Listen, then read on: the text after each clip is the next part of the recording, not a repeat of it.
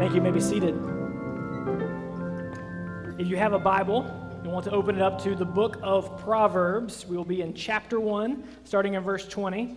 If you do not have a Bible, you can raise your hand, and our ushers will give you one you can use. If you don't own one, please keep it and read it and apply it to your life.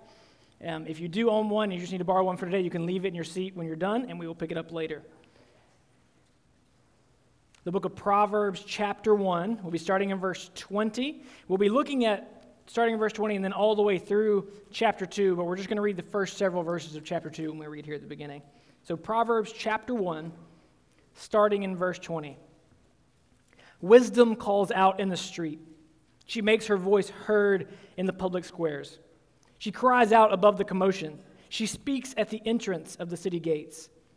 How long, inexperienced ones, will you love ignorance? How long will you mockers enjoy mocking, and you fools hate knowledge? If you respond to my warning, then I will pour out my spirit on you and teach you my words. Since I called out and you refused, extended my hand and no one paid attention, since you neglected all my counsel and did not accept my correction, I in turn will laugh at your calamity. I will mock when terror strikes you like a storm, and your calamity comes like a whirlwind, when trouble and stress overcome you. Then they will call me, but I won't answer. They will search for me, but won't find me, because they hated knowledge, didn't choose to fear the Lord, were not interested in my counsel, and rejected all my correction. They will eat the fruit of their way and be glutted with their own schemes. For the apostasy of the inexperienced will kill them, and the complacency of fools will destroy them. But whoever listens to me will live securely and be undisturbed by the dread of danger. My son, if you accept my words and store up my commands within you, listening closely to wisdom and directing your heart to understanding. Furthermore, if you call out to insight and lift your voice to understanding, if you seek it like silver and search for it like hidden treasure, then you will understand the fear of the Lord and discover the knowledge of God. This is the word of God. If you have not been with us the last few weeks, we are in Proverbs. Shocker, if you didn't catch on to that. We have started a series. This is only our third sermon in Proverbs, so you're not that far behind. Back in the first 7 verses, particularly verse 7, it says, "The fear of the Lord is the beginning of knowledge. Fools despise wisdom and instruction." And we talked about how that's just a key verse to understanding all of Proverbs. The truth is, chapters 1 through 9 really set up chapters 10 through 31. And chapters 10 through 31 is where you get lots of lists of Proverbs, these wise sayings. Some of you may know them. You may have them hanging up in your house. That's all good. I'm not mocking you or anything like that. It's all good. But if we don't get these lessons that are being taught to us in chapters 1 through 9, we'll never understand the whole list of Proverbs on the back half of the book. Knowledge. So coming back to that, chapter 1, verse 7, it tells us that the fear of the Lord is the beginning of knowledge. We must first fear the Lord for these things to make sense to us at all. Because today we get kind of an odd piece. But I've actually titled today's message, Wisdom Calling. Wisdom calling.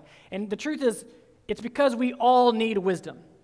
And that may sound like such a simple thing, and you're like, really? You brought us in here today on a holiday weekend to tell us that we need wisdom. And the truth is, maybe this week you need to be reminded more than ever. Because let me tell you some unwise things I've seen at family gatherings before. You get that one cousin who comes in and thinks he knows everything and walks up to your female cousin and rubs her belly and says, "Oh, somebody's expecting." You already know where this is going. She's not expecting. It's just been a hard year, right? He was unwise in saying anything at all, much less reaching out and touching her stomach. Wrath fell upon him quickly. As it will us if we are not wise. Y'all, wisdom is practical today and also has impact eternally. Wisdom calls to us in this passage, specifically what we read. If you look at chapter 1, verses 20 through 33, we're introduced to a character who will come up throughout the book of Proverbs. This is, in fact, Lady Wisdom. And if that's odd to you, it's right there in the text. Verse 20 says, wisdom calls out in the street. She makes her voice heard in the public square. She cries out above the commotion. She speaks at the entrance of the city gates. Now, this is the personification of wisdom. It's not saying wisdom is actually a woman walking around. The writer here is using this idea of wisdom as a lady because wisdom is kind of an abstract term for us. It's just kind of up here in our heads. But if you start to describe wisdom as a person, then we can begin to connect with the idea of wisdom and even get to know wisdom. Does that make sense? If you read, you've probably seen personification in other forms of literature. This is not unique to the Bible. But here we have Lady Wisdom. There will be a lot more on her in chapters 8 and 9 when we get there. But this is where she's first introduced. This is where she first speaks. And what's she doing? She's basically being a street preacher. Or at least she's yelling at folks and heckling them in the street. It says it right there in the book, y'all. Calls out in the street. She makes her voice heard in the public squares. She cries out above the commotion. She speaks at the entrance of the city gates. I guess today our public square is more like social media or something. So she's the person who says things in all caps and is trying to get your attention. And just says crazy stuff that's really, really catching your attention. But why personify wisdom in this way? The truth is that this is just a literary personification when wisdom has been personified in actuality for us.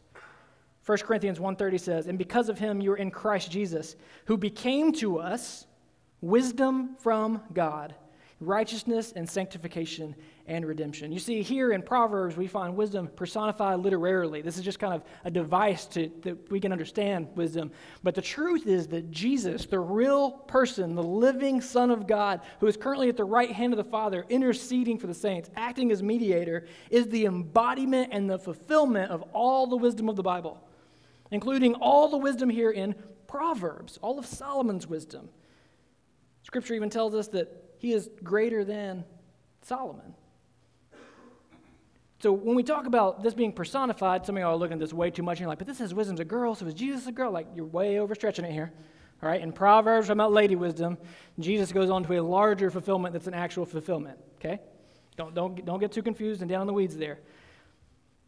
But here we find this idea of lady wisdom calling to us. Isn't that similar, though, to if Jesus is the personification of wisdom, him calling to us? If you're here today and you're not so sure about Jesus, or if you're here today and you do know about Jesus, I need to remind you that he is calling to you. He is calling for you to come back to him. Yes, he knows that you are a mess.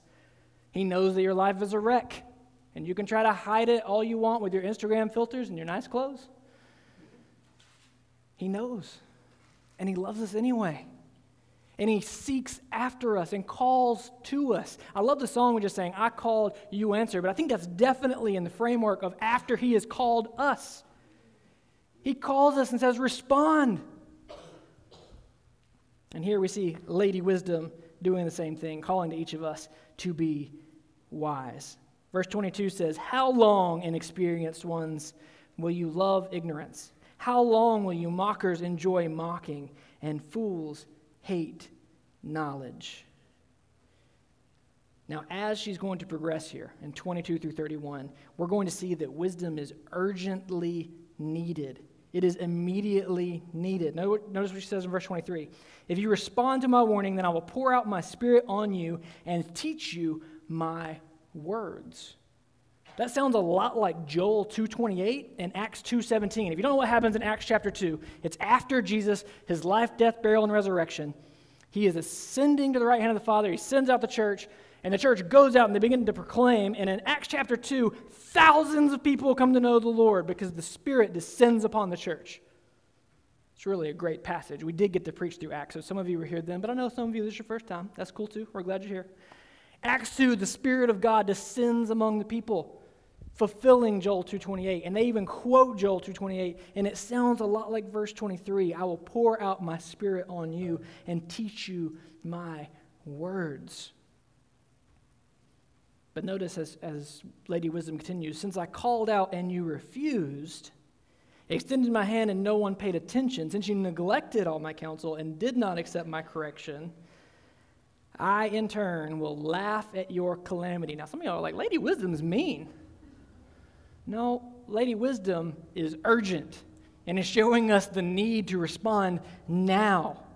I, in turn, will laugh at your calamity. I will mock when terror strikes you. When terror strikes you like a storm and your calamity comes like a whirlwind, when trouble and stress overcome you, they will call me, but I won't answer. They will search for me, but won't find me, because they hated knowledge, didn't choose to fear the Lord, were not interested in my counsel, and rejected all my correction. They will eat the fruit of their way and be glutted with their own schemes. Yikes! Yo, that's some tough reading. But let me put this kind of in plain terms for you, because you're like, so is there a time when we can't receive wisdom anymore? Yes. Your moment of salvation is now, folks. Right now. The time is coming when it will be too late. But this applies practically as well, and we know this about wisdom. In school, were you not the person who didn't study as much as you should, but then you're praying right before that test, Lord, if you'll just give me a passing grade, I will give you my whole life. I'm getting way too many amens, so I'm just going to call for an invitation. If you said that, you better give him your life right now. Okay. It's too late at that point, right? You didn't study. You didn't do the wise thing. You don't just wisdom today so you'll have it when you want it. You need to receive wisdom today so you'll have it in that day of need. When the storm comes upon you, it's too late. Something we don't like talking about in church these days is judgment. And often throughout Scripture, we find judgment as a theme that is coming quickly. More quickly than we care to admit. I've heard a lot of people in my ministry, and I initially heard this as a younger person. It's something that people theoretically said. And since I've been a pastor for 8-ish years, I've heard people say this to me. I'll say, well, I have no problem with Christianity. I have no problem with Jesus. I'm going to get things right with him one day. First, I'm going to do things my way a little bit. I've got some plans. I got some things I want to do. And one day, probably like on my deathbed or before I die, I'll make sure things are right with Jesus so that eternity's set. And I'm here to tell you today, if that is you, repent now. We have no guarantee of that. Very few of us will be that aware on our deathbed. And I know y'all are like, man, we're talking like jokes and stuff, and now you're talking life and death. The gospel is life and death, y'all. And Lady Wisdom here, calling out before Christ comes incarnate, is calling us to a life that matters now. Even if on your deathbed you are aware and able to repent and believe in Jesus, then you know what you'll do? You'll realize that you've wasted your life. Don't waste your life. Today, receive wisdom by trusting in Christ, the true personification of wisdom. Turn to him, receive him. He's calling to you. He's coming to you. He wants you to come to him. We were talking in Huddle earlier that the gospel is not clean yourself up and come to Jesus. It's come to Jesus with all your mess. He loves us just the way we are, but he loves us so much that he won't even leave us that way. He will be the one to clean us up. He will be the one to take us with all of our baggage and help us remove it and take those burdens off of us. Come to him while you still can. Verses 32 through 33, we get this kind of closing part for Lady Wisdom, but then we're going to get some words from a father to a son that's also appealing to listen to Lady Wisdom. So verses 32 and 33, it says, "For the apostasy of the inexperienced will kill them, and the complacency of fools will destroy them." Apostasy there is rejecting religion, rejecting Christ. Complacency, our laziness, our lackadaisicalness. I don't know if that's a word, but it is now. That just screams American church to me, y'all. We have no urgency. We have no passion. We claim that it's passion because we raise our hands when the kick drum starts. But I wonder why when we're shouting out things that are true, our hands aren't up. This is talking to us. Verse 33 is good news, though. We had the bad news, now we have good news. "But whoever listens to me will live securely and be undisturbed by the dread of danger." Listen to Lady Wisdom.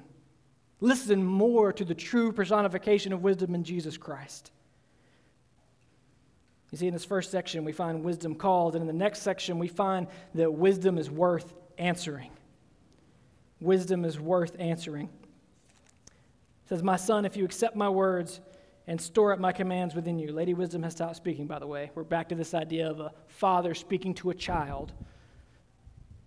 Listening closely to wisdom and directing your heart to understanding. Furthermore, if you call out to insight and lift your voice to understanding, if you seek it like silver and search for it like hidden treasure, then you will understand the fear of the Lord and discover the knowledge of God. I want to draw your eyes to just verse 4. This idea, if you seek it like silver and search for it like hidden treasure.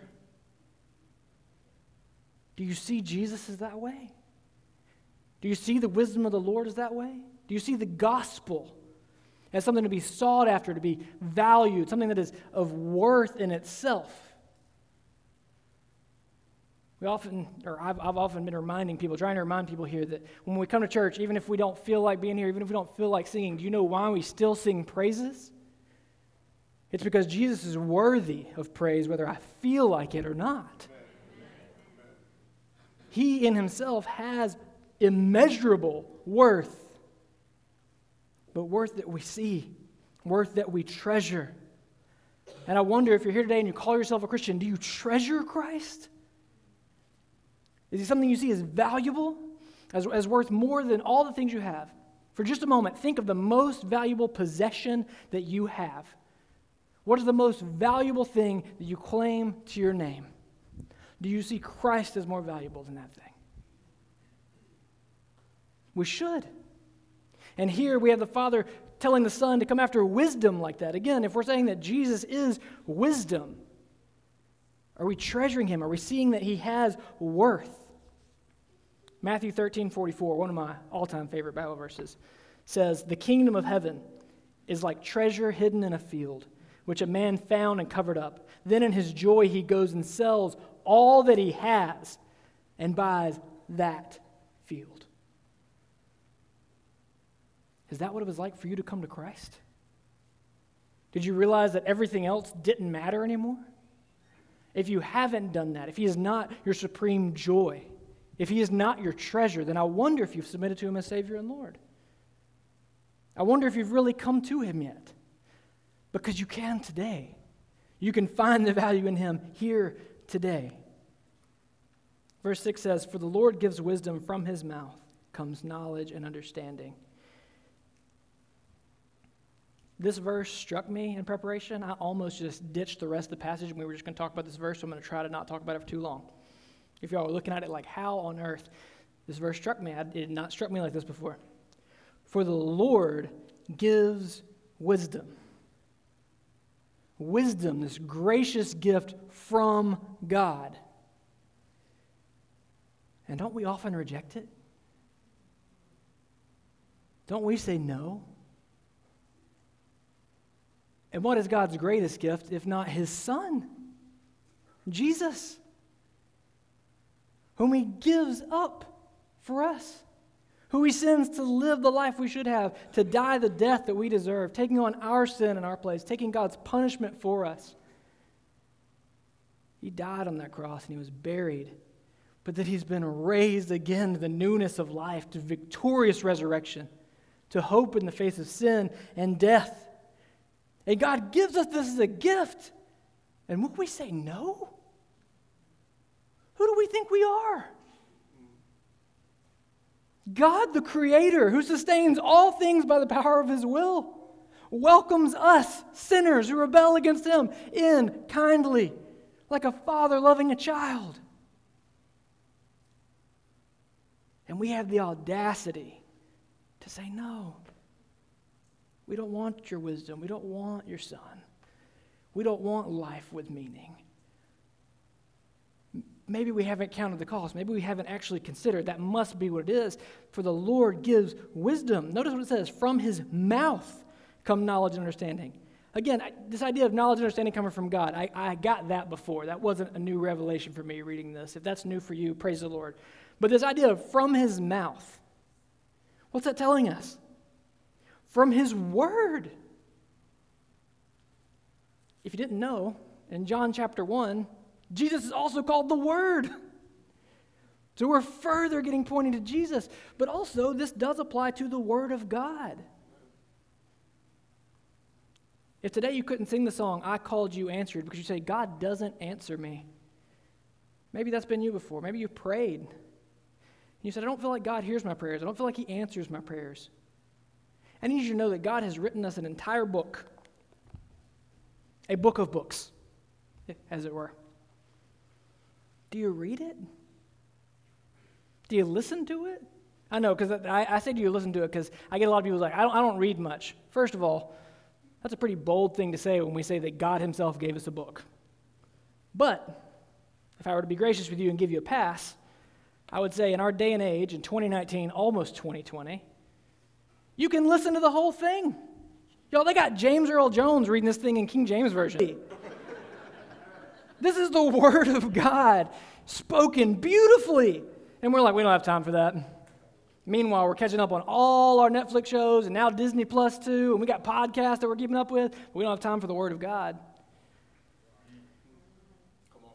The Lord graciously gives us wisdom from his mouth. Come knowledge and understanding. Will we run to him and delight in him and delight in his word? I hope you will. Whatever you feel like your stance is with God, I hope you know that today you can come to him and delight in his word and delight in him because of who Jesus is and what he's done. Listen to verses, starting in verse 7. It says, he stores up success for the upright. He's a shield for those who live with integrity so that he may guard the path of justice and protect the way of his faithful followers. Then you will understand righteousness, justice, and integrity, every good path. For wisdom will enter your heart, and knowledge will delight you. Discretion will watch over you, and understanding will guard you. Yes, I was intentionally emphasizing will, because these are promises. It's not like maybe if you come to God, maybe if you come to Jesus, you'll have some supernatural wisdom. Maybe he'll take care of you. Maybe he'll watch over you. When it says success, by the way, there, a good way to translate that's actually resourcefulness, not success in how we measure it. But all this is promising us that God will take care of us. I often hear people say, well, I'm not sure what to ask God because I feel like I'm asking for things that maybe he doesn't promise me. James 1:5 says he promises he's going to give us wisdom.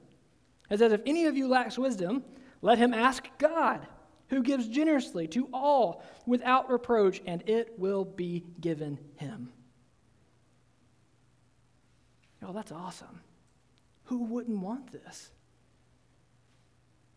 Who here today is sitting there saying, well, yeah, but y'all got a lot of other baggage that goes on with Christianity. I don't want this. I'm not talking about the baggage of Christianity or American culture or anything like that. I'm talking about the Creator God who's inviting you in a relationship with him, which does mean you'll have brothers and sisters in Christ. You'll be part of a family. Here we often say we're not like a family. We are a family. And we say that as theological truth, that we've been made brothers and sisters in Christ.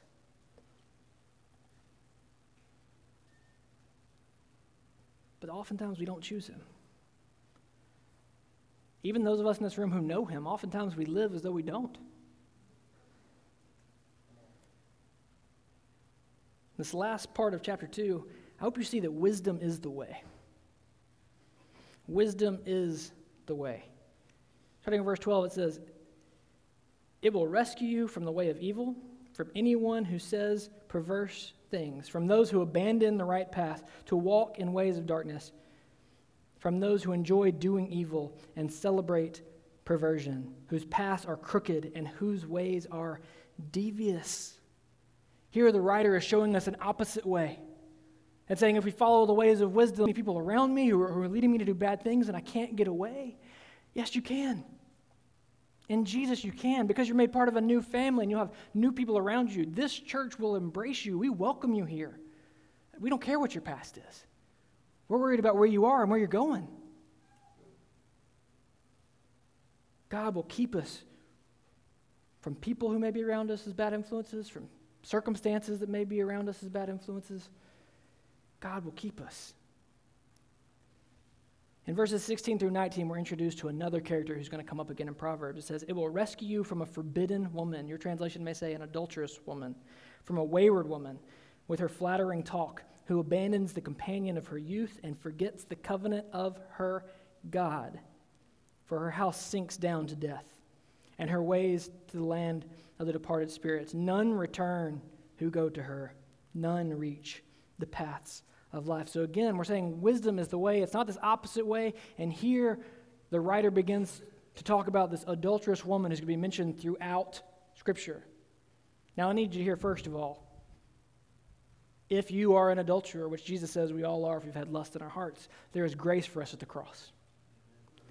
Now, what's happening here, though, is the writer is again using a literary device, just showing us a contrast to Lady Wisdom. Okay? Again, we'll see them interact more later on. But here you have this idea of a woman who's enticing us and pulling us away from God, pulling us to things that we know better than to go after. But notice, again, what verse 16 said. It will rescue you. Wisdom will rescue you. And if Jesus is wisdom, then Jesus will rescue you. Verses 20 through 22 give us a very hopeful end to all of this, that some of this may have been back and forth for you. You may have been saying, man, some of this sounded good, some of this sounded really rough. If you're in here today and you're questioning the Bible, you're probably still staring at some of these verses that you're like, what's going to happen if I don't? It's okay. Clue into verses 20 through 22 while we wrap up here. It says, so follow the way of the good and keep to the paths of the righteous.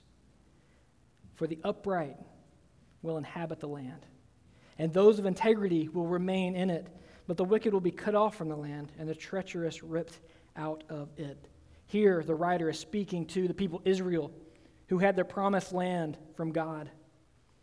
And for us, what this means is talking about a secure place with God. One day, we're just going to be, I think this is just an important time to remind you that Christians don't believe that one day we're just going to be spirits floating around and like there's some kind of bliss happening. We believe we will live in a physical, tangible, new heavens and new earth with God. Amen. Not near God, not God's where we can see Him. We will look into His face. He will wipe tears from our eyes. And we will live in a physical existence with Him. Our hope is secure in Jesus. And our hearts are secure in the hand of God. Notice again what it says in verse 21. The upright will inhabit the land, and those of integrity will remain in it. Not might remain, not could remain. That's really good news. Because if you just read verse 20, so follow the way of the good and keep to the path of the righteous, that would be really bad news. If you leave here today and say, man, I just need to do better, and I just need to be more wise, what a great service that was. No, you missed everything. Because you're never going to make it. We can't do it on our own. Today's point of the message is not be better. It's that Jesus has been better. Jesus lived as we should in our place. So when He calls us to be righteous, He calls us to take up our cross and follow Him. He calls us to do things that His Spirit enables us to do, not that we can do on our own. But now we can follow Him. Because if this is telling us that wisdom is the way, then we know that Jesus is the way, because that's exactly what He said in John 14:6. I am the way, the truth, and the life. No one comes to the Father except through me. If you're here and you say, man, that's so exclusive, these Christians are so closed-minded here, is it any less closed-minded to say that you just know the one right way to think about all religions? I don't think it is. So we're both narrow in our own ways. The truth is, I've found hope and joy and peace in Jesus that I don't think can be found anywhere else. And the invitation today is to come to Him as He calls to you. The truth is, even for those of us here who are Christians, that's the same invitation. A lot of times in sermon prep, I overthink. Just letting y'all behind the curtain a little bit. I overthink, try to think about applications that are helpful text, and I try to think about, how are we going to call people to respond? What are the different ways to respond? I think all that's really helpful and can make for some great sermons. But the more I dug into this passage and the more I sat with it and prayed and meditated on it and read other resources, the more I realized this is definitely a passage just calling us back to simple truth. Because isn't that what we usually miss? It's almost like y'all are waiting for me to give you more instructions so that we can focus on those because we're already missing the core things. Like remembering that We can come to Jesus if we've been laboring and if we're heavy laden. We can come to him for rest. We can come to him and find joy again. We can come to him if we have sinned this week and find forgiveness. 1 John 1:9 says, if we confess our sins, he is faithful and just to forgive us our sins and to cleanse us of all unrighteousness. Will you admit to God that you're a sinner? Will you turn away from that sin and turn to Christ once again? That word repent, that's what it means, to turn. You're turning away from sin, turning to Christ. Will you put your faith in Jesus today? That means you trust totally in who he is and what he's done in his life, death, and resurrection for salvation. We sang it earlier. 'Tis so sweet to trust in Jesus, just to take him at his word, just to rest upon his promise, just to know, thus saith the Lord. Is that true for you in your heart? Do you find the sweetness of trusting in Jesus? Do you find that there really is practical wisdom for your day-to-day life if you are living to glorify him with everything that you do? This week, if you're with family or friends, will you go and say, well, I just really want to watch this football game and I really want to eat this one side that my aunt makes? Like, those are all good things, but they're not the most important thing. Will you go with friends and family this week and say, I exist to glorify God? My delight is in Jesus, and I want to make him known in the way that I love my friends and I love my family, the things that I say to them, the actions that I do to serve them. It takes wisdom. It takes wisdom to not walk up to any lady and rub her belly. Everyone in the room, men and ladies, if you're not sure if someone's pregnant, you don't say a word. Okay? That's some real practical wisdom for you right there. Wisdom is calling. And Jesus is calling. And it's more than just light jokes, and it's more than just an illustration, and it's more than just a literary device. Jesus is the wisdom of God.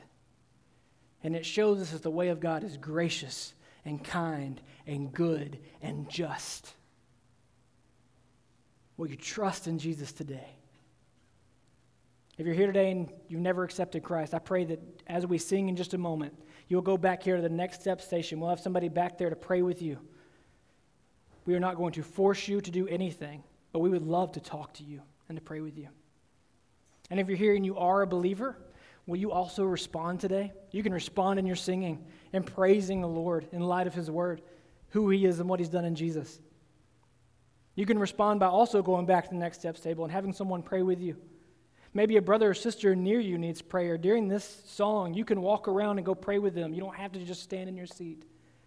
This is a time to respond to the word of God. And I pray that you will do that as we sing in just a moment.